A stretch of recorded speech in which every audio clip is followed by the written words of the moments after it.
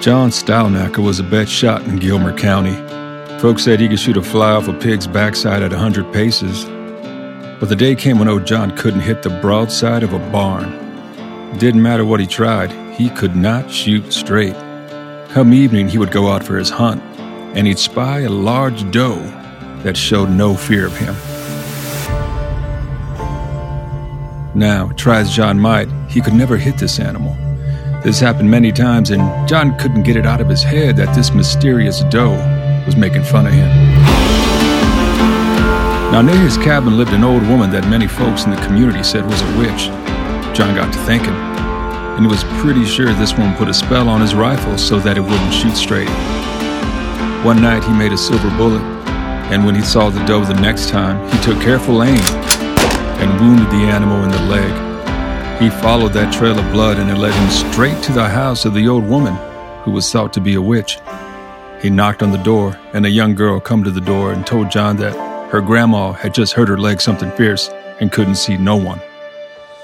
John nodded and walked off, knowing that the old woman had turned herself into that doe.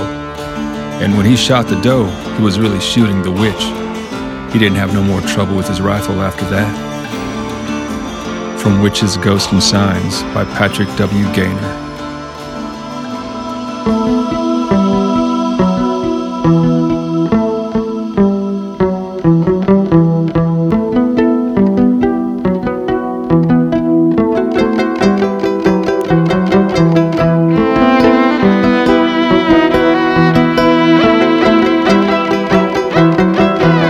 Hello to all you guys and gals out there in the hinterlands. We're back.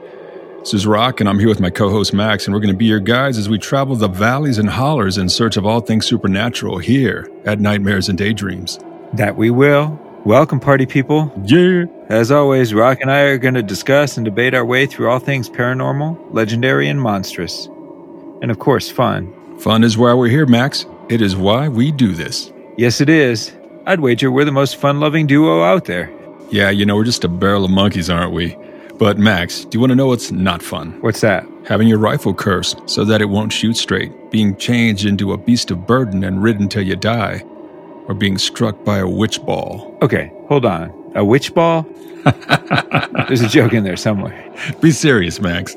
Yes, a witch ball is an important tool in the arsenal of witches practicing mountain magic, or conjuration, hoodoo, sometimes called granny magic, which is what this episode is all about. Mountain magic. Guess I was wrong. I assumed we were going to talk about the magic of, like, the dwarves of Middle-earth or something. Oh, nice. Producing +5 flaming axes of orc slaying. Those are great axes, and we've used them on occasions back in our campaigns, but that is a podcast for another day, amigo. No, we're talking about those practitioners of magic in the Appalachian and Ozark ranges here in the States. Mountain magic, haints, witches, melungeons, ghosts, and all sorts of other backwoods conjuration. Wow. All right, so this episode sounds like it's going to be a good one. So earlier you were saying something about being struck by a witch ball? Yeah, according to the lore, if you angered a witch, they'd shoot you with a witch ball, which they could only make every Friday the 13th. So that's interesting. I suppose making them on Friday the 13th adds that little extra dash of bad mojo. You'd assume so. And get this. In addition to making them on Friday the 13th, the devil has to be present in the manufacturing of the witch balls. So these things are pretty valuable and a rare tool in the witch's arsenal. In fact, they often go back and try to find and reuse them once they've, used them on a potential victim.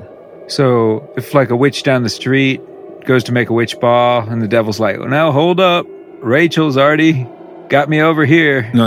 It was like a party, like all the witches showed up. Damnation. Okay, so witch balls are no joke. No. You get the devil involved, that's another level of evil and mayhem altogether. You ain't lying, and you definitely don't want to be hit by one. Agreed. So, looking up witch balls on the interwebs, all I come across are beautiful, decorative glass balls. Same thing? No. Witch balls, the ones we're talking about, were not delicate, hand-blown glass globes. In fact, they were made of quite a few disgusting ingredients, which you'd think would be in line with an object created on Friday the 13th with the help of the devil himself. Disgusting ingredients, you say? What kinds? A veritable cornucopia of gnarly things. Let's start with human fat, wax, flesh, blood, and hair of various animals and or humans, And while they were being brewed, the witches would walk and dance in circles around this cauldron bubbling with this, the unmade witch balls, chanting various spells, empowering that horrible mix with the eldritch might to do people harm. So witch balls definitely aren't vegan. No, absolutely not. What was the end? What was the end result? Well, witch balls were the end result, and about the size of a marble, if the lore is to be believed. So they were hairy? These witch balls? I see what you're doing. I feel like it's a legitimate question. What was the end result of getting hit by a witch ball? I'm a professional, Rock, not some silly 7th grader. No offense to 7th graders out there. Right. Okay, Mr. Maturity. So they would lay in wait and throw them at folks or animals, which they did quite often.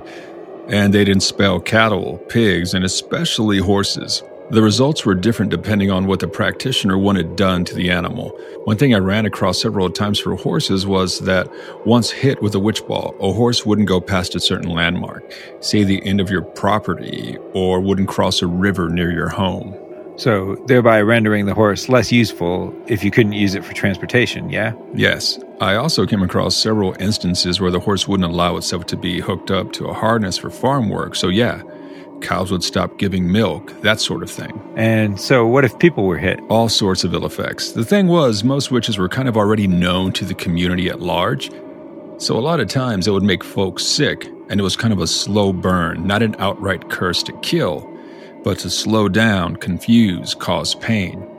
And apparently the spot where a person or animal was struck by a witch ball always had a large bruise. It's funny, when we were researching our first episode, La Lechuza, there was some belief that if La Lechuza, the witch owl, were to touch someone, there'd be a bruise, right? Yeah, that is totally correct. And this is going back to our inaugural podcast, but yeah, some folks believe La Lechuza could enter a home and sort of siphon your life force, especially if the person was not baptized. And the spot where you were contacted by this entity was bruised. There was always some sort of mark, some bruise. Interesting. So the black magic or witchcraft connection is this.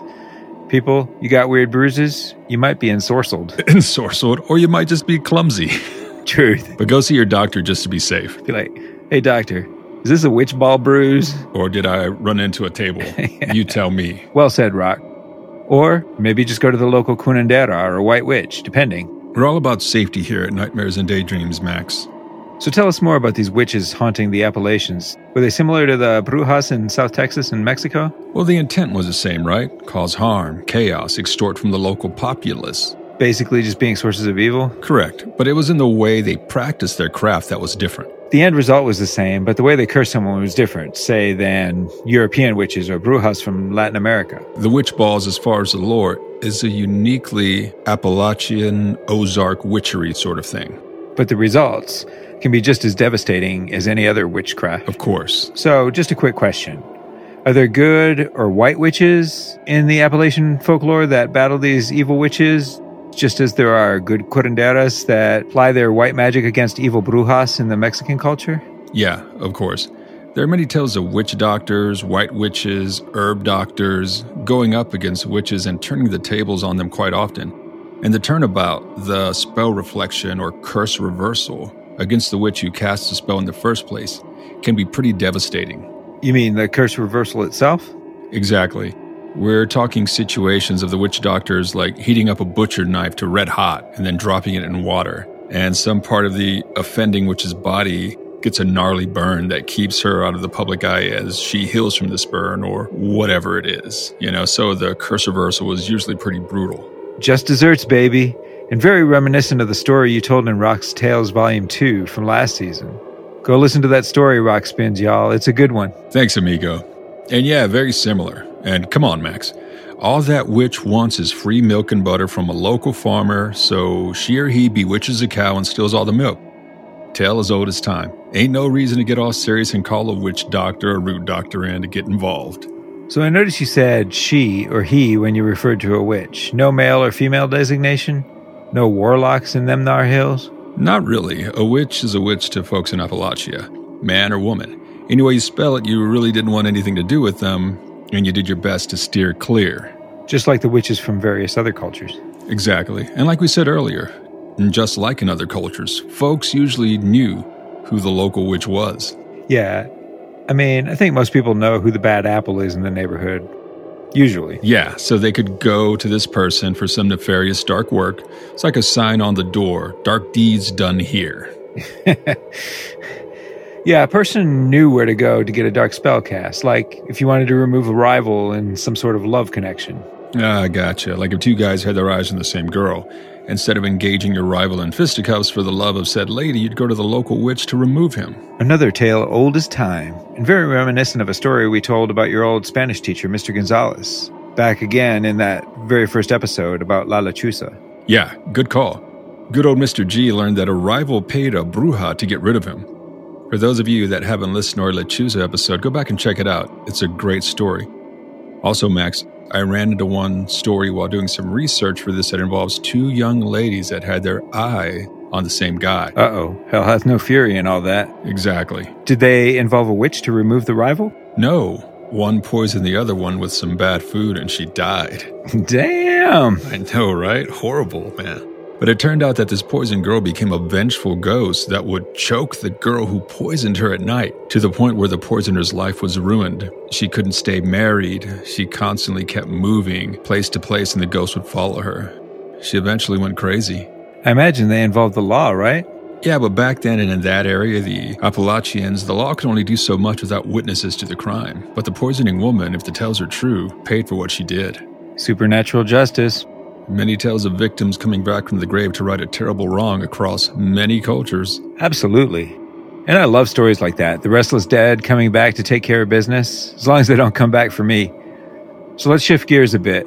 I'd like to dig into some of the more obscure superstitions that are commonplace in the southern Appalachians. Nice. Lead on. You know what happens when you pull a tooth and drive it into an apple tree? Bleeding gums? Okay, yeah, probably. But also, good luck. Oh, nice. It's good luck to take a tooth straight from your mouth and hammer it into an apple tree. Also kind of creepy, but... Imagine if you looked close and saw a tooth in an apple tree. Only one conclusion. Zombie apple trees exist. That's some good luck right there, though. Okay, so what's an example of bad luck? Okay, it's bad luck for three people to light their cigarettes off the same match. What if it's a lighter? Don't know.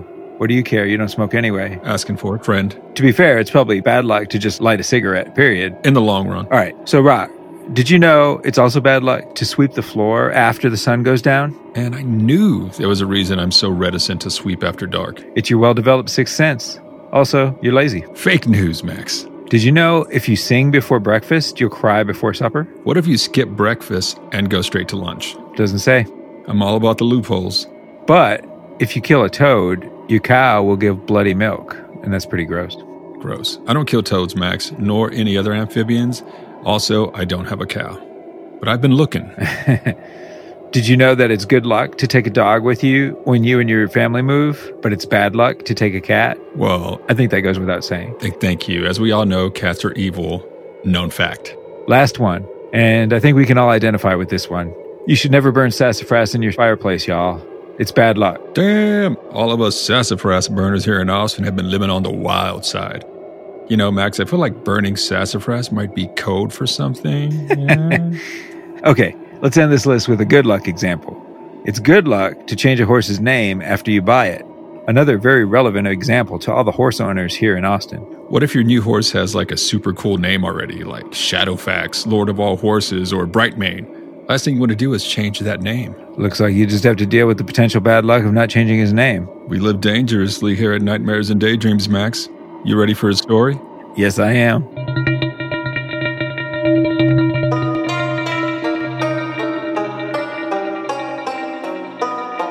Back in those days, there was three groups of folks that was considered witches. The first was people that was deformed. It was considered the devil's work to make a person's body become deformed. So some folks thought if a person looked different from most folks, they was a witch. It certainly didn't help that person none if they lived alone in some dark, out-of-the-way holler, away from other folks. The second group of folks is those that don't put forth their belief in the Almighty front and center, or those with beliefs that are different from folks around them. Lots of settlers from Europe looked different and had different ways to pray. This is why some folks thought all Melungeons were witches. They had different beliefs, and according to some folks, they had no religious beliefs at all. So the label of witches was put on them. The last group was people who were too damn smart or good looking for their own good. People what could get other people to do what they wanted just with a smile. Magnetism, I heard it called once. Lots of times these folks could hypnotize or faith heal folks, and sometimes they was known as witches too, unless they helped folks. Then we called them root doctors or herb doctors. The most powerful of these could go toe-to-toe with witches that cursed regular hard-working folks, so they was prized in the community. Folks became witches for different reasons, power over their neighbors. Some foolish young'uns became witches because they was bored with their lives, tired of working hard on the farm, so they turned to the devil. Stories say, to become a witch, another witch has to speak for you, introduce you to the rituals, locations and spells you need to meet the devil, so you can pledge your soul to him. Many was the folks that regretted this in the long run. One ritual involved dancing in the woods for 12 nights, and then on the 13th night, the person had to kill a black hen and let its blood spurt on a tree. Then the devil appears near that tree and dances with her. After he makes her sign an oath of loyalty in her own blood, then he bites on her shoulder, which gives her a witch mark, which she can suckle her familiar from. This is a pledge a man named Jonas Dotson made when he became a witch. As I dip the water with the ram's horn, cast me, a cruel heart of thorn. As I now to the devil do my soul lease. I also renounce Christ as my Savior, and promise the devil my behavior till my life on earth shall cease. May my black and evil soul be of Christian love and grace, free as this place is of Greece. And when I become an evil crone, from my outer skin to my inner bone, I'll never give Christians any peace. From The Silver Bullet by H.J. Davis.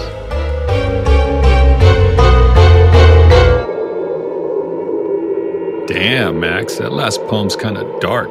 Well, I guess that's as it should be if you're veering into the dark side like that, don't you think? Renouncing all goodness in the world. One would assume.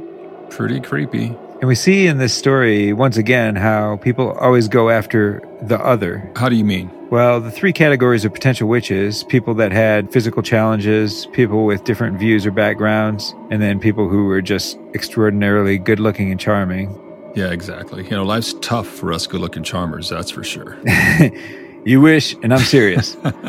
Another example of how no matter how the location or culture, we humans love to go after each other. You know, Max, that's sad. Public service announcement, y'all. Let's all strive to be cooler to each other. Don't be so quick to label your neighbor a witch. Well said. Unless you see them dancing around in a pentagram with a creature of darkness in the wee hours, then they actually might be a witch, but still. It could be. Unless they're cursing you personally, mind your business. It doesn't cost you nothing to mind your business, y'all. You know, unless you happen to be Geralt of Rivia, Monster Hunter Supreme. He's all about killing witches. Nice rolling of the R's there. You like that? Looking forward to season 2 of The Witcher, you know, in the future. Ditto, yeah. Like once we're allowed to come out and play. You know, also we're looking forward to the Wheel of Time series on Amazon. I kind of like the casting choices. Rosamund Pike as Moiraine. Love it. Yeah, she's perfect, yeah. Mm-hmm. Love us some Wheel of Time here. Just finished reading Eye of the World. I'd forgotten how great that book is. Well, Jordan was a badass. We forget that. Recall the days back when we were at the University of Texas Co-op, we would read all of the books whenever a new one came up again. Do you remember back in the day when Barnes & Noble was above the bookstore? Word. It was also back in the day when authors actually came out with new books. Yeah, exactly. We're talking to you, Martin, who lives in Santa Fe, New Mexico. I've been by your house, bud. Okay. You stalking George R.R. Martin, is that what you're saying? I've driven by his house, man. He has a gold RX-7 with Lannister on the license plate. Nice. True story. As long as he always pays his debts. Okay. Hey, it's cool, people. He's one of our biggest fans. Yeah, along with Will Smith. All right, we digress. As we do, Max. So let's get into another word I brought up earlier. Haints. Sounds like haunts. Well, according to Jake Richards in his excellent book, Backwoods Witchcraft, Conjure and Folk Magic from Appalachia, haint is a southern corruption of the word haunt. So does the term just include ghosts or other phantoms? Well, according to Richards, it includes any number of spirits, including demons, lost souls, ghosts, and even the Cherokee versions of the Little People, their versions of the Fae. Okay, that's interesting. So I'd assume, much like in other folklore, there are ways to protect yourself from these haints. Totally, much like the peasants of Europe placing witch herbs or iron around their windows or horseshoes over their doors, the folk in Appalachia had similar means of protecting themselves and their homes.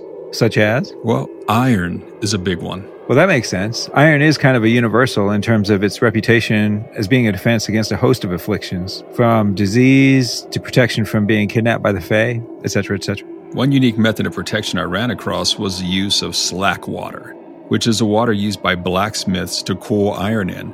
To protect your livestock against witches, you'd pour this slack water over the animals while reciting the Lord's Prayer, or pour some in the water that your animals drank out of. That's pretty cool, actually. It's like the power from the iron just like gets transferred into the water that quenches it. Yeah, it just seeps in there. So in reference to blacksmith, they're looked upon as healers and magic workers in many cultures. Just a quick FYI. I have read that. So another way involves horseshoes. Throw a horseshoe in your fireplace and toss some salt over it.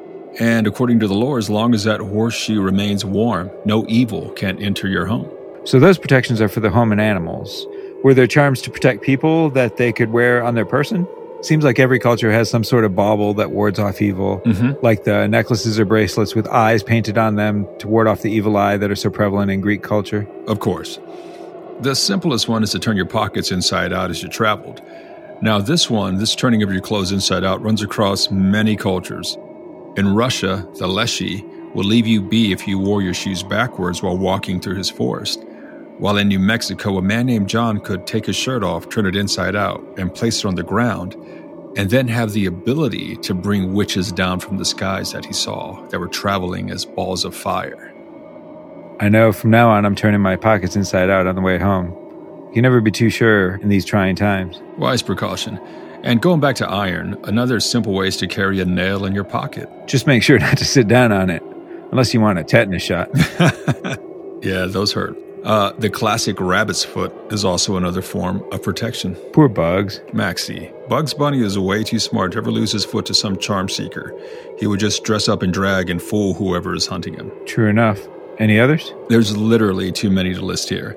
But another classic one that crosses cultures is the tossing of grains of salt or seeds of some sort across your doorstep. Oh yeah, the belief that whatever wanted to do you harm had to count every seed or grain of salt before they could ever enter your house. True. And by that time, the sun would be ready to come up, and theoretically, you'd be safe for another day. So you ready for another story? Bring it on, my man.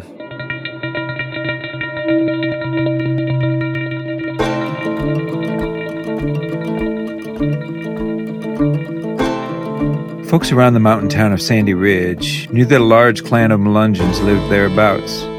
Their foreign habits, wicked ways, and clannishness earned them a reputation as witches. Boyd T. Bowling of Flat Gap, Virginia, tells a story he heard from his father about the Melungeon clan. Way back yonder, when my family, the Bowlings, first settled in these hills, there was an old Melungeon man who lived near Sandy Ridge. This old man was known far and wide as a gun witch. His name was Aaron Wooten. One day, Uncle Jerry Bowling met Aaron Wooten near the hump of the ridge. He stepped up to Uncle Jerry and held out his hands. "Jerry, let me see your gun." Now, Uncle Jerry was a good man and wasn't afraid of nothing come hell or high water, usually. But he knowed that the Wootens are evil witches and in cahoots with the devil, and so wanted to step lightly around the man. He heard what folks said about him. Old Aaron Wooten would take your rifle gun and look it over to see if there were any brass in it. For some reason, witches couldn't put a spell on brass, so if your gun had brass, he'd give it right back to you. If it didn't, he'd curse it and hand it back. Then he'd dare you to step back a few paces and shoot him with the gun. So old Aaron examined Uncle Jerry's rifle gun and handed it back and said, "Jerry, I want you to shoot me with that gun." But Uncle Jerry was nervous as a rattlesnake and says, "Maybe I hadn't ought to shoot you, Aaron." Old Aaron had a fit laughing and finally says, "Now, Jerry, you wouldn't be weak-kneed, would you?" Then he walked 10 paces back and dared him again. "You don't have a white liver, do you, Jerry?" Now this riled Uncle Jerry something fierce, but he still didn't want to kill old Aaron. So he took good aim and fired his rifle gun and shot the tip of Aaron's left ear clean off. Well, this scared old Aaron so much, he damn near fainted before he hollered, "Damn you, Jerry Bowling, you just tried to kill me." Then after he found he wasn't hurt so bad, he walked back up to Uncle Jerry and said, "You tricked me." When Uncle Jerry saw that old Aaron was so flustered, he explained to him that he had just fixed his gun and had lost a screw and replaced it with a new brass screw. Now that learned old Aaron a lesson of sorts. He never stopped witching, but he never asked anybody to shoot him after that. Another story of a witch cursing a gun. It's so interesting, the witch's ability to curse a rifle so that it won't shoot straight, which seemed to be a major theme in the folklore of the region. Agreed. Personally, I think it's such a large part of the lore because a rifle allows a person to hunt, and in hunting that person brings home much-needed food for the family, which can then be traded for other supplies a household can use. So the witch's reputation as a force of chaos, this creature of darkness that disrupts the sacred bond of family, becomes that much more fearsome, that much more dangerous. The thing that confuses me about it is that it seems like guns, being mostly iron, would repel the magic of the witches, but... Yeah, you would think. Apparently it's just not in the script. It's almost like the thing we fear becomes our reality. Exactly. For those families living off the land, what could be more scary than being unable to go out and provide for your family? Like the one tool that's essential for your survival, your rifle, is made useless by the curse of this witch. No wonder folks step so lightly around them. In all cultures, am I right? Unless you're a witch hunter like Vin Diesel in The Last Witch Hunter. Dude, I got love for Vin Diesel because he is a huge D&D nerd, but he does kind of play the same role in every movie, the unstoppable badass. I mean, he can't help it, he's badass. Mm-hmm. But yeah, that movie, Last Witch Hunter, is based off a D&D campaign he ran for years. Nice. So another question, and you brought up this word at the beginning of the episode, and then again in one of the previous stories. What is a melungeon? That's a good question. But just real quick, the first time I heard the term was in Hellboy's The Crooked Man. It's a great story involving mountain magic, witches, and the like. Everything we're talking about here. Man, you love some Hellboy. I do. So, melungeons. Okay. Well, that's a complicated question in the region. The term melungeon seems to be anyone of mixed race ancestry, and it seems some of these people were ostracized because of their appearance, and the term is, or was, considered an insult. Seems like racism rearing its ugly head again. Sadly. These folks are different. They must be witches. As was mentioned in the previous story, and the term's a large part of the lore of the region, and even in the Hellboy story, The Crooked Man, Mignola portrays them as these supernatural outsiders of whatever community they live in. But yeah, the term is archaic and not really in use much anymore, which is a good thing, I'd wager. Agreed. Sounds very much like the French word mélange, which means mixture. Look at that French degree coming in handy. Nice. Some experts posit that could be where the word came from, due to an influx of French Huguenot immigrants in the region in the 1700s. Mom was wrong. You can do something with a French degree. Yes, you can. I fully expect you to be my translator when I go to Roland Garros one day. You got it. So we're almost done, but I think we have time for one more story. You ready? Always. From the mouth of Miss Lula Drury of Ferrum, Virginia. I was a single girl teaching in a one-room school in 1888 out of Shooting Creek. This was an isolated community in Franklin County. While I was teaching, I was boarding at the home of Kevin and Eileen Linkletter. After a year of teaching, I fell in love and married one of the mountain boys, Craig Drury, and we settled right near the Linkletters. After we had been settled for several weeks, I decided to ask Eileen about a particular rifle that hung on a set of elk horns on her wall. Now, the rifle was very fine, silver work and dark wood on it. Now, Mr. Linkletter was a great hunter, and I noticed that he never took it off the wall. So Eileen told me gently that it was none of my business, and that if her husband wanted to confide in me, he would. And she winked and said maybe I should just go up and ask him and see what he'd say. Now, this intrigued me, and I made my mind up to ask him one day. At the end of the next school year, word got around that I was marrying into one of the local families, and Kevin, who was kind, got it into his head that I was a local now. So one day I decided to ask him about the gun. I was flattered and surprised when he took me into his confidence and told me this story. Many years ago, my nephew Miles Thorpe killed his brother Nick. Everyone knew it was a case of common, clear, cold-blooded murder, and we were sure he'd spend the rest of his life in the pen if they wouldn't just hang him entirely. But Mize, snake that he was, got him a slick big city lawyer, and that lawyer made the jury unsure, had them question if Mize had actually done the deed. And so he got off scot-free. The town was shocked, and for a while looked like folks was gonna take the law in their hands and string him up anyway, not let him escape justice.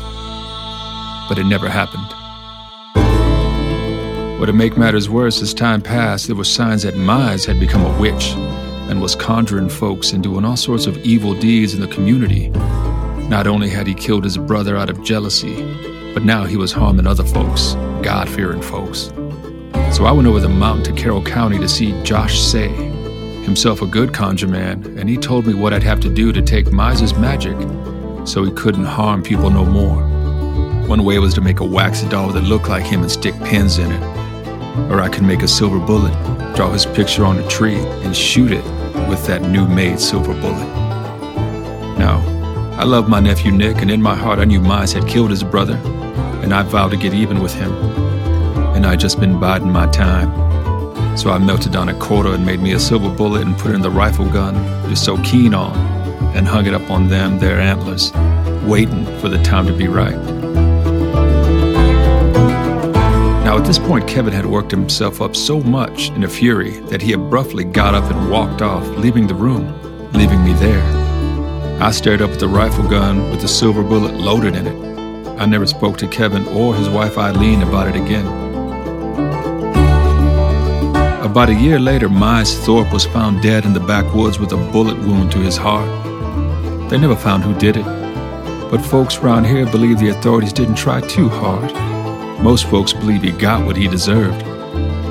Wasn't too many years before Kevin died, and we went to his wake. As soon as I was in the house, I noticed that fine rifle was missing from the elk's horns where it had rested all those years. I didn't ask about it, nor did I tell anybody, not even my husband, what Kevin had told me. But I think I know how Mize Thorpe met his end. As collected by Raymond H. Sloan at Rocky Mount, Virginia, March 27, 1939. Damn. Seems like Kevin got even with his nephew, didn't he? Yep, seems like. He forged his weapon and bided his time.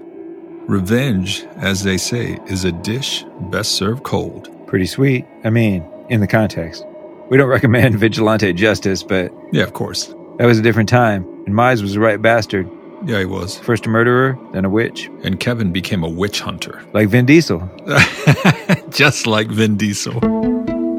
Max, guys and gals, I think that's going to do it for us this week. As always, thanks for hanging out with Max and myself as we talk about spooky stuff. And please, don't forget to tell your friends about our little podcast. The more folks that like, subscribe, and review, the better it is for us and for you as listeners. For everybody across the board. Well said, Max. Yeah, guys and gals, spread your love of nightmares and daydreams. And as always, check out our website at nightmarespodcast.net. Say hi to us on Facebook and send us a tweet. We'd really love to hear from you. The bard of our show is Teresa Joy. She works hard to give us the amazing sound and music in our show. She does. Find and follow her at Viobrite, VIOBRITE, on Facebook and Instagram. You'll be glad you did. And don't forget to check out her new album, Gold Dust.